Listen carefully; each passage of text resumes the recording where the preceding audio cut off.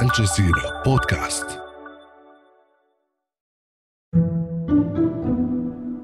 There was a time when Bakhmut was one of the best places to be in the whole of the Soviet Union. Bakhmut is part of southeastern Ukraine, one of the richest regions in the USSR, because there was a lot of coal mines. So they were the richest and the most glorified Soviet citizens. That's what Mansour Mirovalev has been thinking about as he covers its destruction for Al Jazeera. Today, Ukrainian President Volodymyr Zelensky says Bakhmut is gone. There is nothing. They destroyed everything. There are no buildings. For almost a year, Bakhmut has been the center of the war between Ukraine and Russia. Now, Russia says it's taken the town. Fortress Bakhmut has fallen.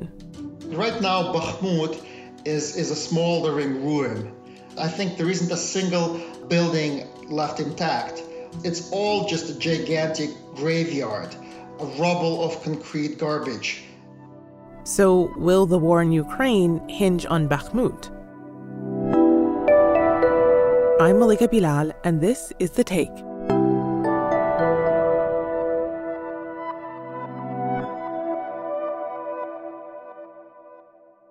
Mansour, you have joined us on the show before. We're talking to you about Bakhmut, but you are in Kyiv, which has been the site of off-and-on shelling recently. How are you holding up? Well, there's only been, 12 shellings this month. Only. Russia launched an intense air attack on the Ukrainian capital city of Kyiv overnight. And it's kind of weird to wake up at 4 a.m. and count 26 loud bangs. But, most of the drones and the cruise missiles are being shot down by American-made Patriot air defense systems. Do you think that the shelling in Kyiv, though you said there's only been 12 instances, which still sounds like so many, does it have anything to do with Bakhmut? Sometimes it does. My understanding is that Putin just waits for a new pile of cruise missiles and a new batch of Iranian drones, and then he kind of chooses an occasion. For example, when there was a couple of explosions of drones right over the Kremlin, right over his residence in the Kremlin in early May, they immediately responded with a massive shelling. The reports we're hearing out of Bakhmut now are devastating. All of the buildings have been ruined. We heard Zelensky say that at the G7 summit not too long ago. It's a tragedy, but for today, Bakhmut is only in our hearts. Before we get into what happened there, tell me a little bit about Bakhmut, where it is, and why it would be strategically important in this war. Bakhmut is in southeastern Ukraine, pretty close to two separatist-controlled people's republics of Donetsk and Luhansk. And it's a relatively small town of about 70,000 people. Donbas region in Ukraine was an epicenter of coal mining and Soviet propaganda. And then when everything went downhill in the 90s, the region became one of the poorest in Ukraine. And most of the residents were nostalgic about the Soviet Union. So it's a mixture of a Rust Belt town and a university town. It was just a quiet, nice city with parks and Soviet concrete buildings. It had a population of 70,000, as you mentioned. But I understand right now it's very hard for reporters to get in or out and to tell us who's left and what's left. What do we know? It's next to impossible to get there right now because recently Ukrainian authorities banned reporters from visiting frontline areas. So it means that only a handful of reporters can be in Bakhmut these days. Could be in Bakhmut a couple of weeks ago before it was completely taken over by the Russians. Right.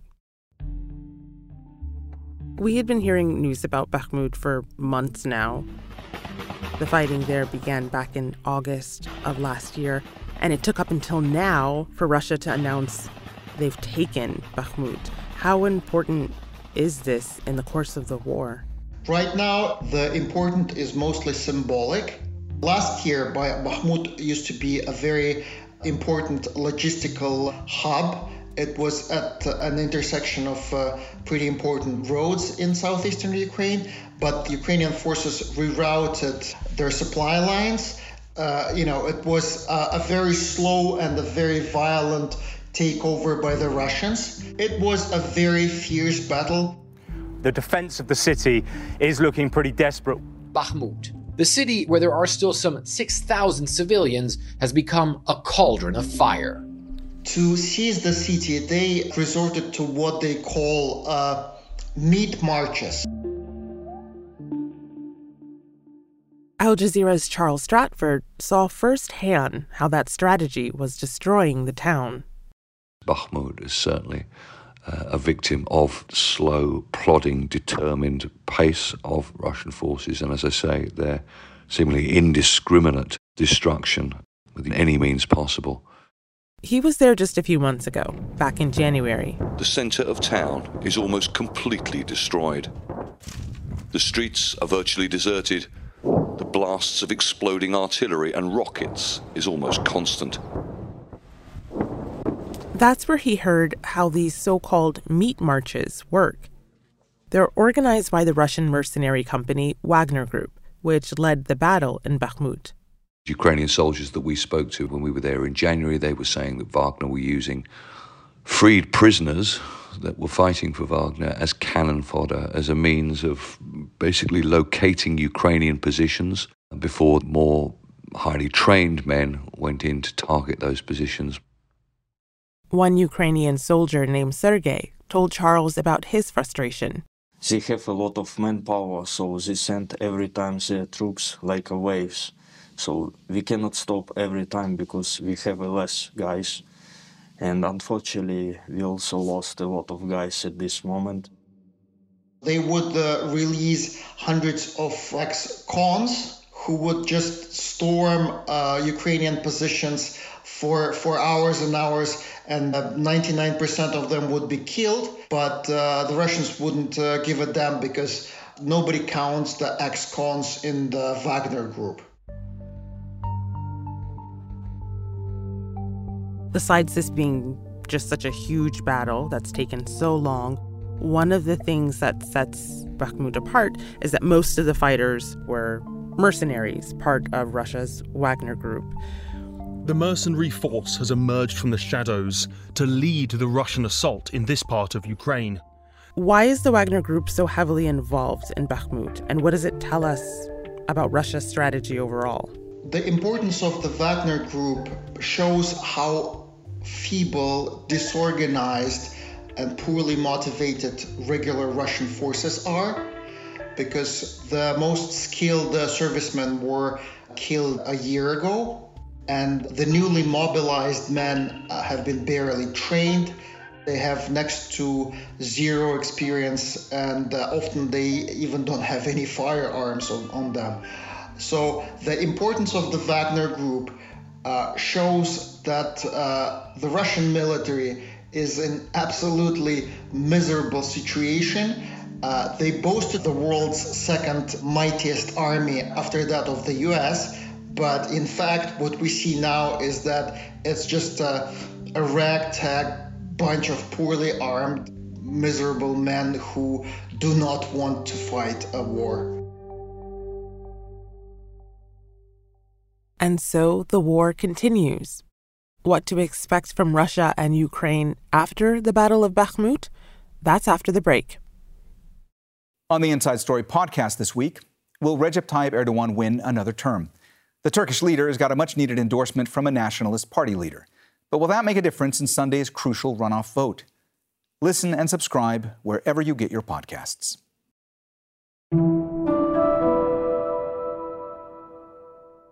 So, Mansoor, you've covered this war since it began. So I'm curious in your thoughts on what it must feel like for a military and a country to see that a major battle has been won, but not necessarily by that military or by that country. It's by paid soldiers, mercenaries.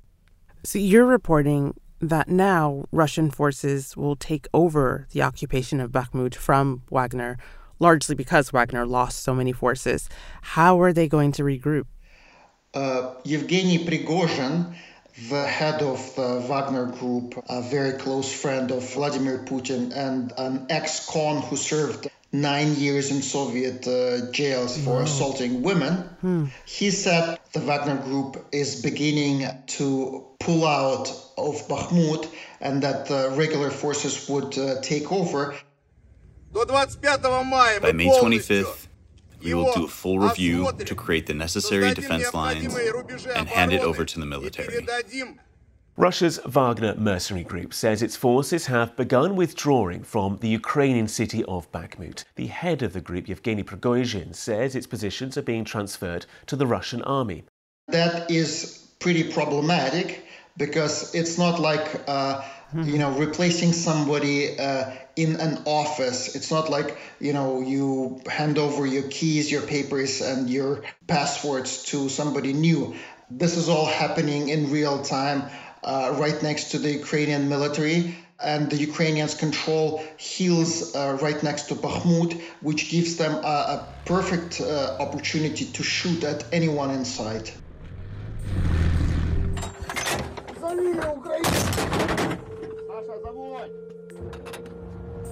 You have also heard from officials in the Ukrainian military. What did they tell you? What do they say about Ukraine's strategy now? Ukraine is all about the new counteroffensive. Bakhmut is definitely pretty far away from this counteroffensive because the front line is about 1,000 kilometers long. And the most important direction for the Ukrainians now is south. They need to bisect the so-called land bridge to Crimea between Russia proper, the separatist republics, and the peninsula itself. The 12-mile-long road and rail bridge is not only strategically important to the Kremlin as a supply route, it's also a symbol of the Russian annexation of Crimea. If they manage to reach the Sea of Azov, that's where Mariupol is, they would be able to bomb Crimea. They would be able to destroy the so-called Crimean Bridge that links Crimea to mainland Russia. And they will effectively cut off Russian supply lines, turning Crimea into a besieged island. Wow. How does this change Russia's strategy in the war? Russia wants to freeze the war because Putin doesn't want to lose face. It's been almost 15 months after the war began. So freezing the war would mean that he could train more servicemen. He could accumulate more weaponry because he has a very, very dire shortages of advanced microchips that used to come from the West. So Putin wants the war to slow down, and Ukraine does not want that. What Ukraine needs now is more action. It wants to be back to the front pages and to the top of the hour news, because many Western TV crews have pulled out, and Zelensky, as a former actor and as a former show business tycoon in Ukraine, he realizes that Ukraine should be in the television sets in the West all the time. But to keep the war on television sets, there have to be soldiers to fight that war. On the ground in Bakhmut, Charles Stratford saw the cost of keeping Ukraine front of mind for the soldiers doing the fighting.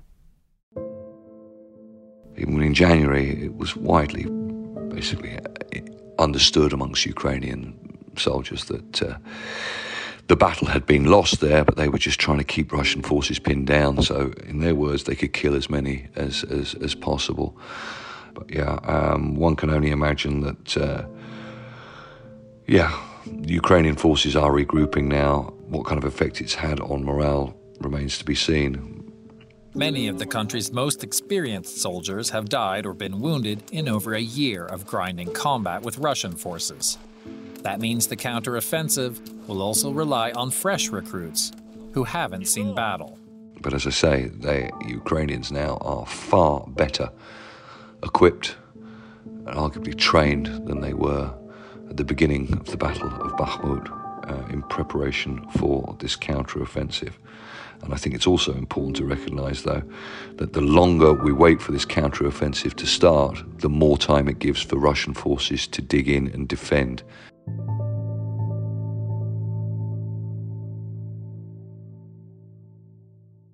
So, Mansour, you spoke to some Ukrainian servicemen who are tired, who are wounded, who are expressing doubts about their commanders and being forced to return to defend Bakhmut. Can you talk to me about what they were facing and what they're feeling? Yes, I've spoken to a man in his 40s who have been fighting since 2014. He was wounded many times. He had 5 contusions. He recently came back to Kyiv for a pet chop at a hospital, and he also wanted to be present at the baptismal of his son. He is all shattered. His vision is impaired, and he's not fit for the front line anymore. But his commanders want him to be back. And his wife is absolutely desperate because, he's been fighting for almost 8 years, and she just says, can't they find somebody younger? Can't they find somebody with better health? Because my husband is basically a ruin of a man. Mansour, so many things could happen at this point in the war. You're still in Ukraine, in Kyiv. What's the feeling there right now?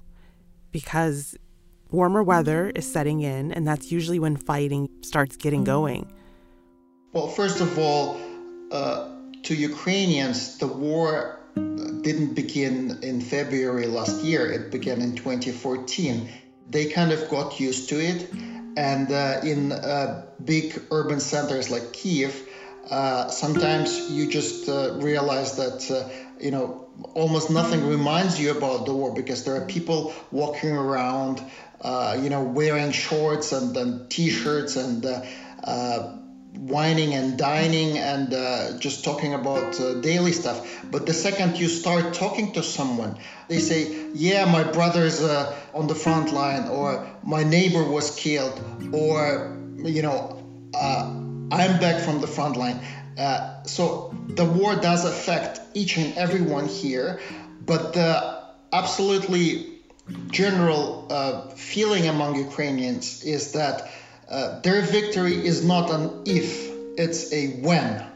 So everybody is absolutely adamantly confident that the victory is going to be theirs.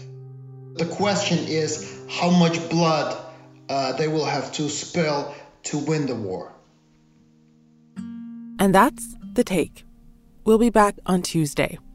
This episode was produced by Amy Walters and Chloe K. Lee, with Negin Oliai, Ashish Malhotra, Sonia Bagat, David Enders, Khalid Sultan, Miranda Lynn, and me, Malika Bilal.